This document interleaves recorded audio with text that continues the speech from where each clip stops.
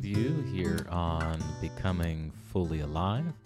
We are working through the Gospel of Matthew, and in this week we have been working through Matthew chapters 8 through 13. And one thing that keeps coming up for me in Matthew's Gospel every time I read and reread the chapters and the whole of Matthew's writing is just how rich and full, how descriptive Matthew is about Jesus' parables, all that Jesus is saying and doing and inviting his followers to. And it's hard, when I read the Gospels today, so often it feels like we've gotten Jesus wrong far more often than we have received what Jesus really has in store for us. I read in Matthew chapter 13 where Jesus is talking about why he speaks in parables. Jesus says in Matthew's Gospel, "I speak to them in parables because seeing they do not see, and hearing they neither hear nor understand."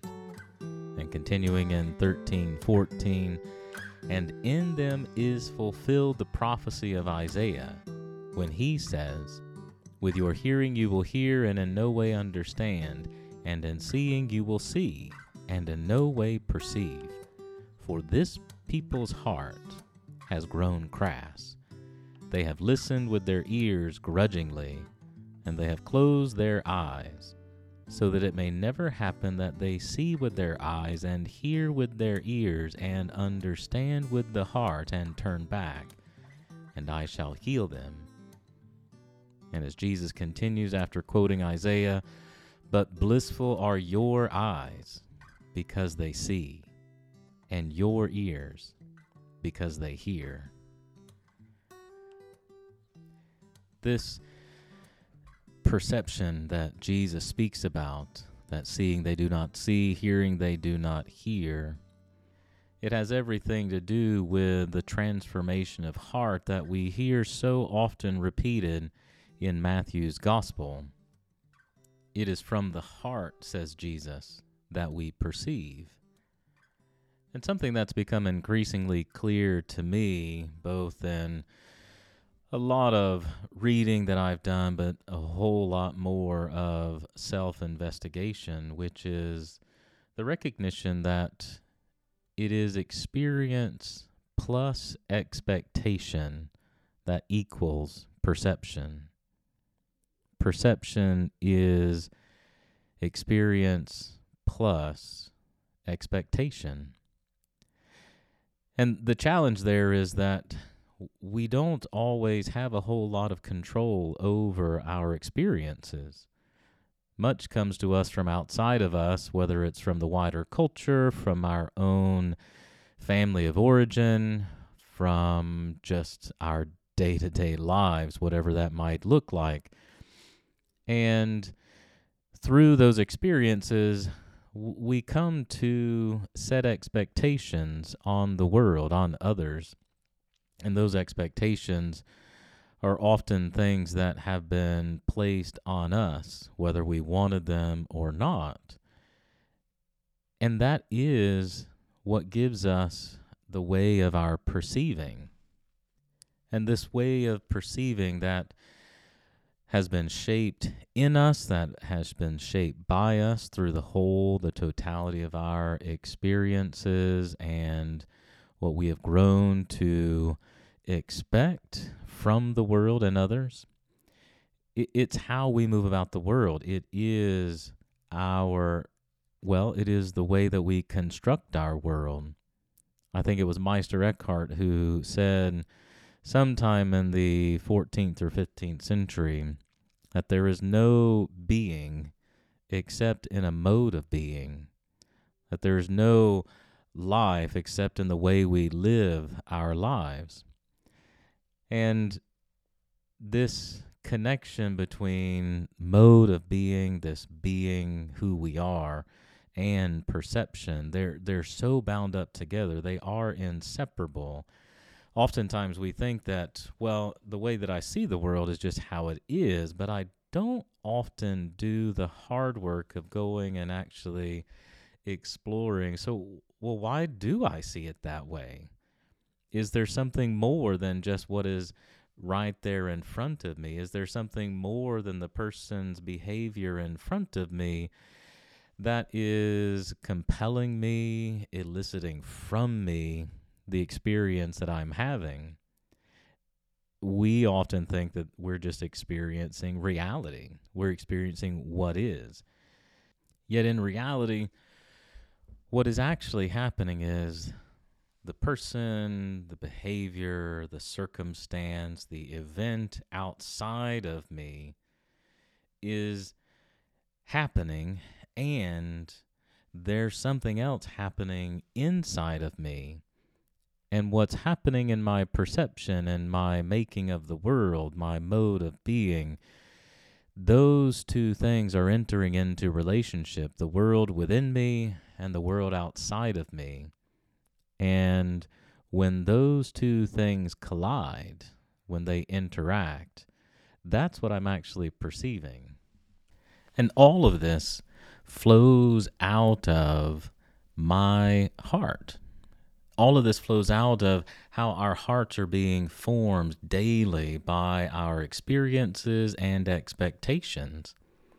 And so this gospel encouragement to have our hearts transformed is completely, it has everything to do with our ability, our capacity to truly relate to what is outside of us, so that we do not misperceive, so that we do not mistake what is outside of us as something foreign or threatening or harmful, but seeing from the place, hearing from the place, perceiving from the place of a transformed heart, I can relate to what is outside of me, not in a way that becomes defensive or confrontational necessarily, but I can relate to it. I can relate to the person, circumstance, or event in such a way that leads toward our mutual transformation. You know, so often we think of Jesus's parables, Jesus's teachings as moralistic imperatives. And I love in his commentary on the parables, Thomas Keating says that the parables are not moralistic, they are earth-shattering. When we keep these parables, when we keep the teachings of Jesus, when we keep the life of Jesus in the neat and tidy category of something that's moralistic, that's teaching us how to improve our behavior or tweak our behavior, we lose the revolutionary aspect of who Jesus is. These parables don't simply invite us to say something in a kinder way, although that's helpful. They invite us to overturn our lives and get with the program. They invite us to investigate and explore every nook and cranny of who we are, so that we can become fully who God is calling us to be. And so much of the time we treat the teachings of Jesus, we treat the parables of Jesus as a pretty heady affair. I know I am incredibly guilty about this. But the parables of Jesus, as Ulrich Lutz invites us to consider, the parables of Jesus, they ask to be lived, not to be grasped by our intellect. They ask, as Jesus articulates quite clearly, quoting from the prophecy of Isaiah, they ask to be heard and to be seen from the place of a transformed heart. And so often we're simply closed. We're closed because we too, like the Pharisees and Sadducees of Jesus' day, our lives, we feel threatened by what Jesus is up to in the gospel. He's overturning every single aspect of an elitist, of an authoritarian, of a top-down organized culture and community. And Jesus is distributing the gospel, distributing power to anyone who would follow after him. We have in this section of Matthew's gospel, right there in chapter 10, the sending out of the 70, the Great Commission. And one of the things that we learn quite clearly from Jesus is that Jesus doesn't need to go himself to every single village and home in order for people to receive the healing, to receive the good news.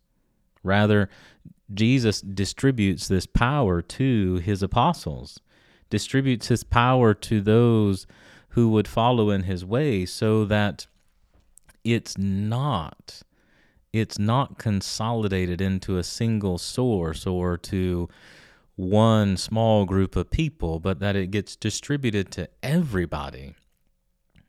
Everybody has access to the healing grace of Jesus. Everybody can be an agent of grace. And if there's anything that Jesus is working to do that is really pushing up against the power and authority of the temple of Jesus' day, it is the distribution of power, the distribution of grace, so that there is never a centralization to who can administer, how it gets administered. Rather, grace is given freely, and it is to be received as a free gift. In sending out the disciples, Jesus says, "Go to the lost sheep of the household of Israel. Preach as you go along, saying that the kingdom of the heavens has drawn near." And there in 10 verse 8, heal the ailing, raise the dead, cleanse lepers, exorcise demons.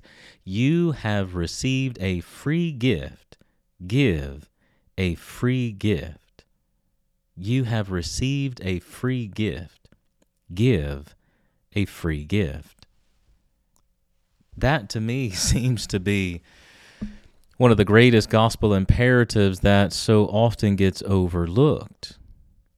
We're so often trying to figure out how to monetize everything. We're trying to figure out how to distribute power and authority in this archaic top-down mode, when Jesus is constantly saying, this is free. The kingdom is for everyone. Give at will so that people can receive as they are ready. And I think this is why Thomas Keating is so quick to point out that Jesus' teachings are earth-shattering, because Jesus is sending out his disciples to heal, to raise the dead, to cleanse lepers, to exorcise demons. These are all relational matters that have to do with people that none of the clerical elite of Jesus' day want to have anything to do with. Nobody wants to touch or go near these persons for fear that they too might contract the disease, that they too might be possessed by the demons. And yet Jesus says, these are the people to whom you must go, not to the people who are well, but to the people who are in need of healing. The challenge that Jesus' teaching continues to pose to all of us is, if I go into a room for an ordinary gathering, maybe it's a cocktail party, maybe it's just a fundraiser, maybe it's just a fun night of fellowship. Just like everybody else, I have a tendency to gravitate toward the people in the room that I already know, the people that I am comfortable being around, being with the people with whom I'm not necessarily going to have to carry the conversation. We all know the people in the room who are going to tell us about their most recent ailment, or they're going to rehearse that experience that they had several months ago, several years ago, that completely ruined their life. And there's always that person in the room, at least in rooms that I sometimes find myself in, there's always that person in the room who always asks the very same question that they've asked thousands of times before. And it's a challenge. It's a challenge for me, if I'm really owning it, to go toward those persons. Go towards those persons who are ailing, who are hurting, who are not always the best conversationalist, and be with them, be present with them. And yet what Jesus invites his followers to do, what Jesus invites all of us to do, is to go to the people who seem like they need somebody to be with them, whether we want to be with them or not. Donna Shaper tells the story about getting invited to the home of Georgia O'Keeffe and being elated that she would get to go have dinner and be amidst the intellectuals of society in the mountains of New Mexico. And as she was getting ready to leave her home to go have dinner in Georgia's home, she got a knock at the door. And someone came in and began sobbing and telling her all the challenging moments she was having right then and there, how her whole life was falling apart. And Donna says that she wanted to be with this woman, but she really wanted to go to Georgia O'Keeffe's home and have dinner. And she reflects back on this and she says, this is the kind of work that Jesus did. Jesus always wanted to be with the guy that was hurting, with the woman that was hurting. Jesus could care less about being at the social elite party. And as Shaper says, given that I'm a minister and all, I should be glad to be like Jesus, right? To which she replies to her own question, I'm not. I know what the gospel is, says Shaper. I've never been sure I could follow it. And what Shaper points out in her amusing way is that, Jesus is constantly sending us to and sending people to us who need us and who are not going to help us move up the food chain of social status, but they are people who need us to be Jesus to them. The gospel writer Stanley Hauerwas is known by one person being for another person the story of Christ. The gospel is known by one person being for another person the story of Christ.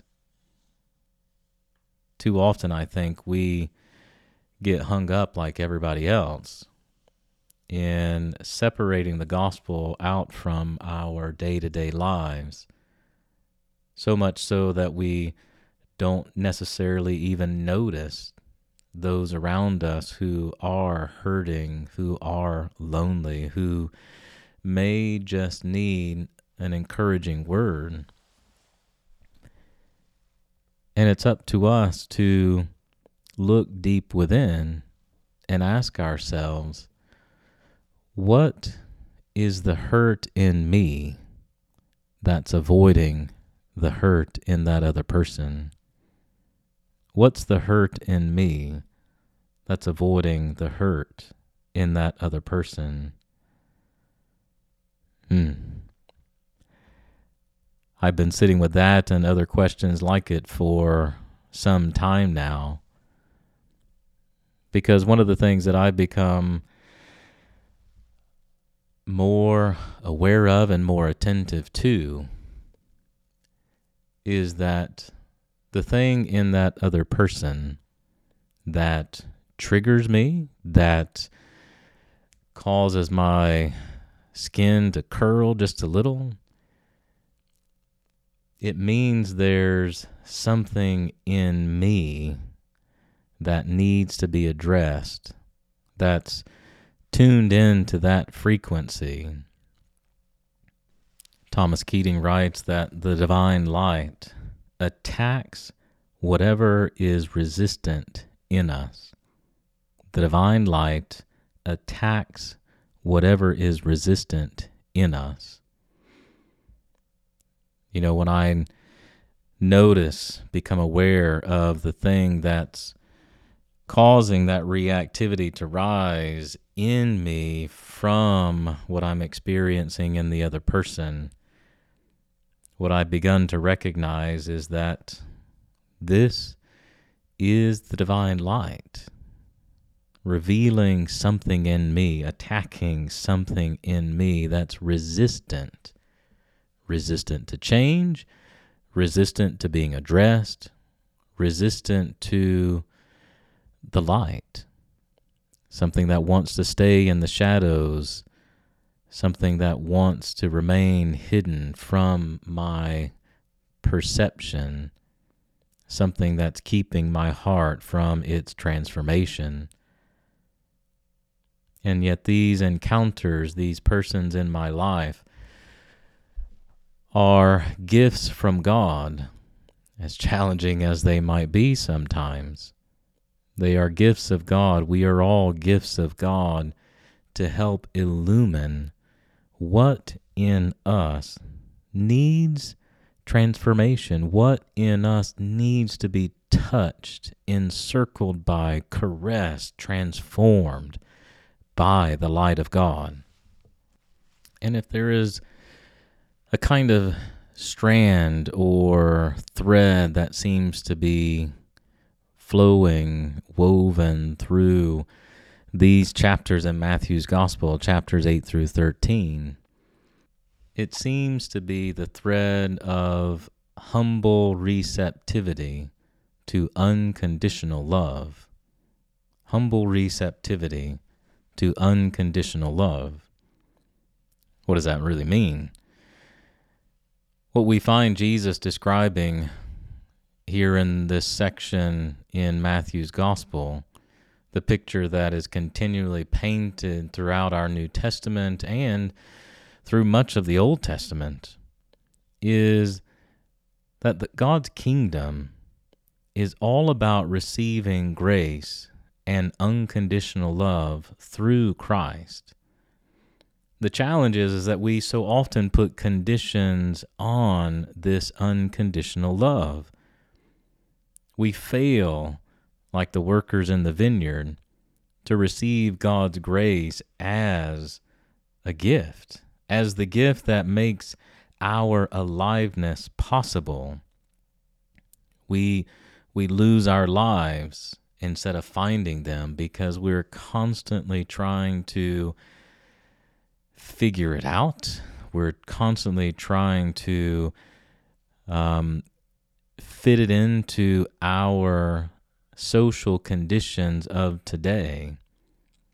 And there's something about this that seems to resonate in chapter 12, where Jesus is talking about blaspheming the Spirit, a very confusing passage in Matthew's Gospel, in Scripture, one that most preachers don't want to touch and few people know exactly what to do with.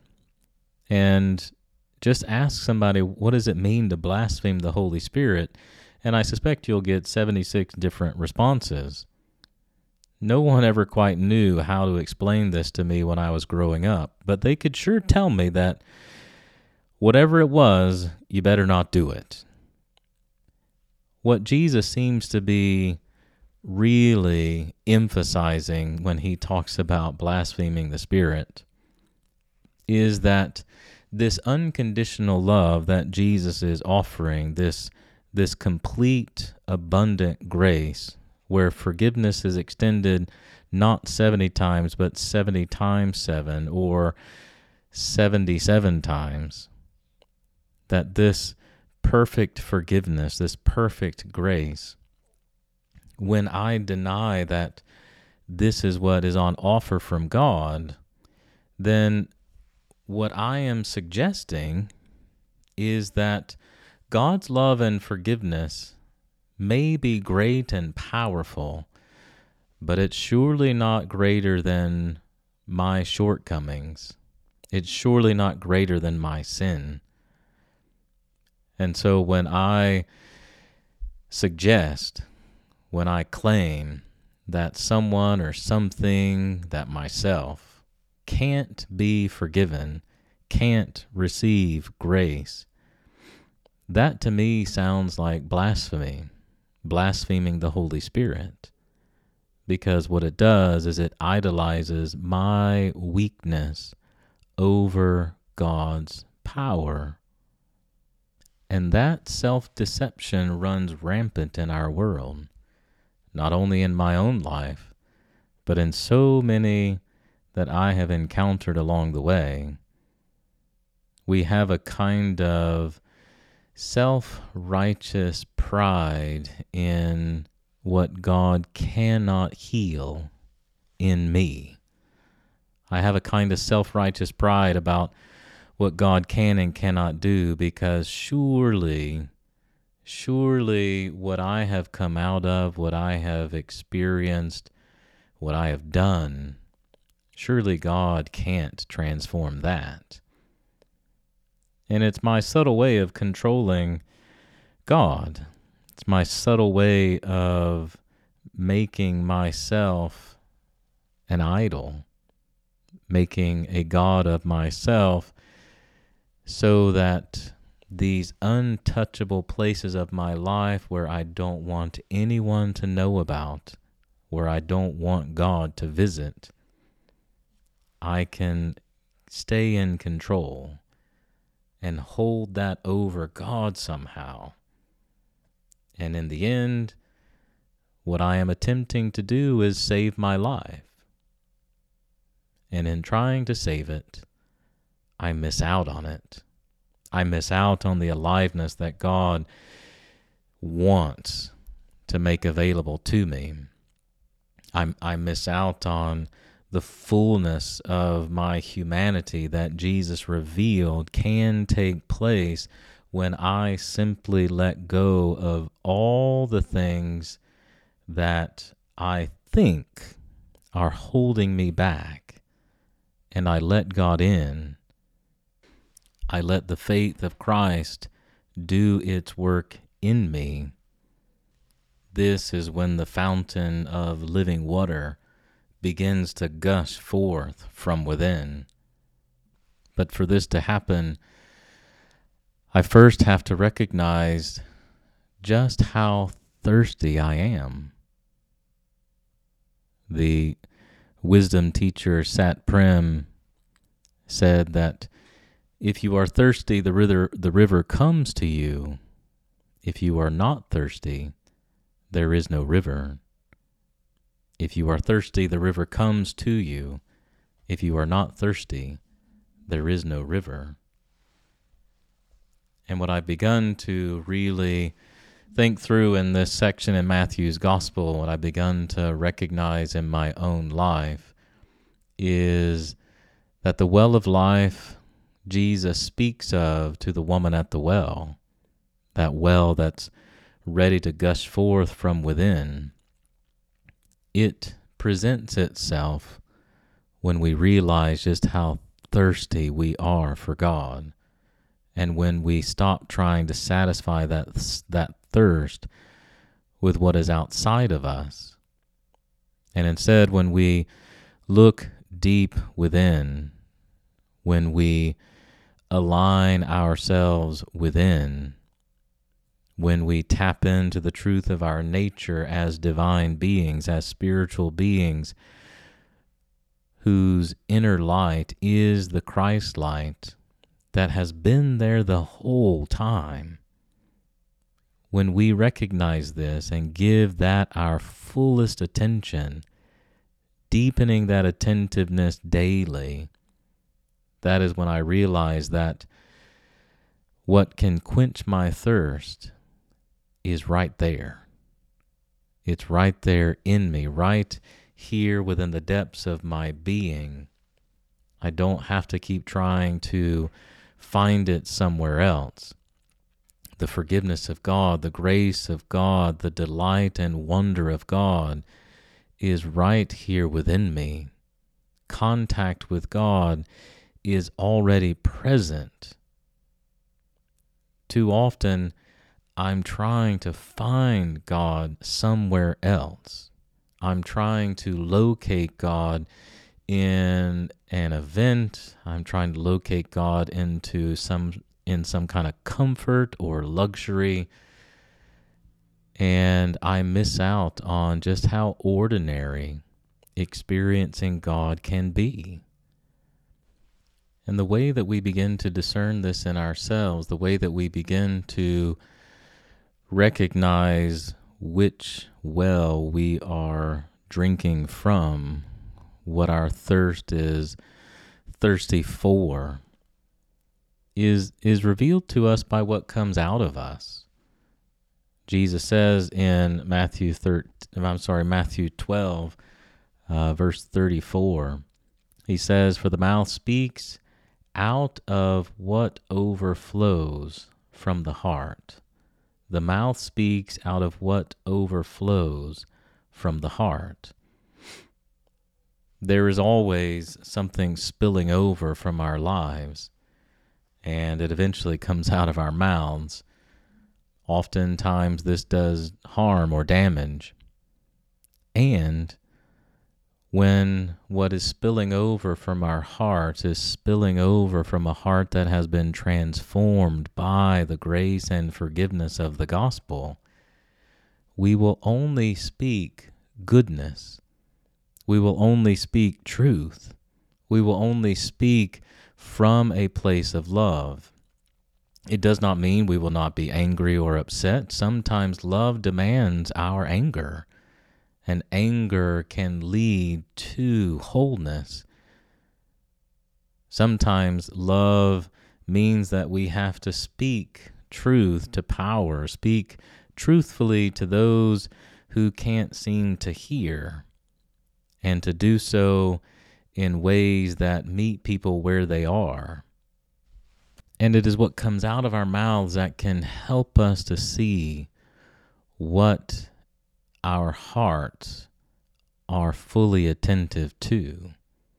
Because if our hearts are attending to the grace of God within, if our hearts are attentive to that unconditional love that is always just ever waiting to burst forth like a fountain within us, to be that well from which we drink, if that is what is overflowing from our hearts, then what comes out of our mouths will reveal this. But what flows out of our mouths does reveal something. And it's that we need to start asking questions about. It's what comes out of our mouths. It's our movement, our decisions. We need to be asking ourselves, where is that coming from? Sometimes that's pretty easy to notice. One of the things that I've recognized in my own life is often it's much more complex than I had first imagined. And sometimes it's coming from a place that I never saw coming. Yet when I can actually discern where it's coming from, how it arrived in my heart in the first place, I can begin to explore, examine what about it needs to be transformed, what about it needs forgiving, to be forgiven, What about it needs compassion so that it can be released, so that I can let it go, so that my heart can be truly transformed, so that as I move forward in life, so that I learn to speak anew with the love of Christ. It comes not from a place where my misshapen experiences are contorting how I perceive and make my way in the world. Rather, my perception, organized by my transformed heart, begins to speak from a place that is not distraught or anxious or contorted, but from a place that is full and free and lively.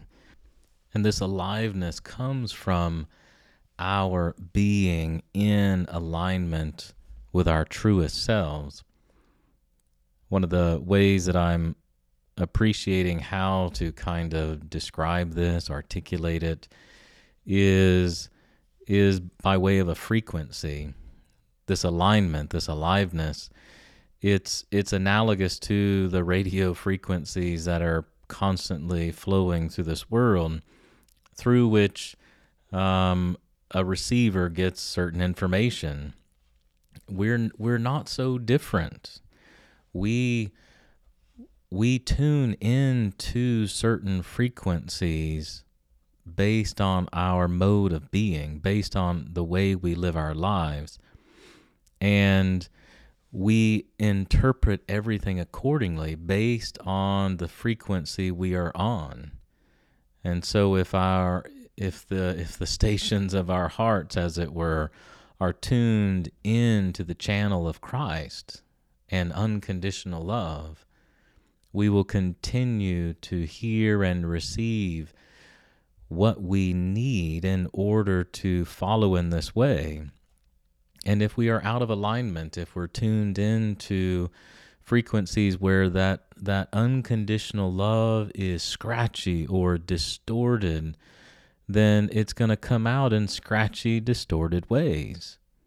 And so there's a continual need for me to align more fully to this way of love, and it only happens through practices, through spiritual practices, practices of forgiveness, practices of grace and receptivity, practices of simply looking at another person and pausing enough, regardless of who they are, where they are from, or what they might be doing, pausing enough to recognize and trust that what God is up to in them is much bigger, much greater than whatever I may be perceiving in them right now.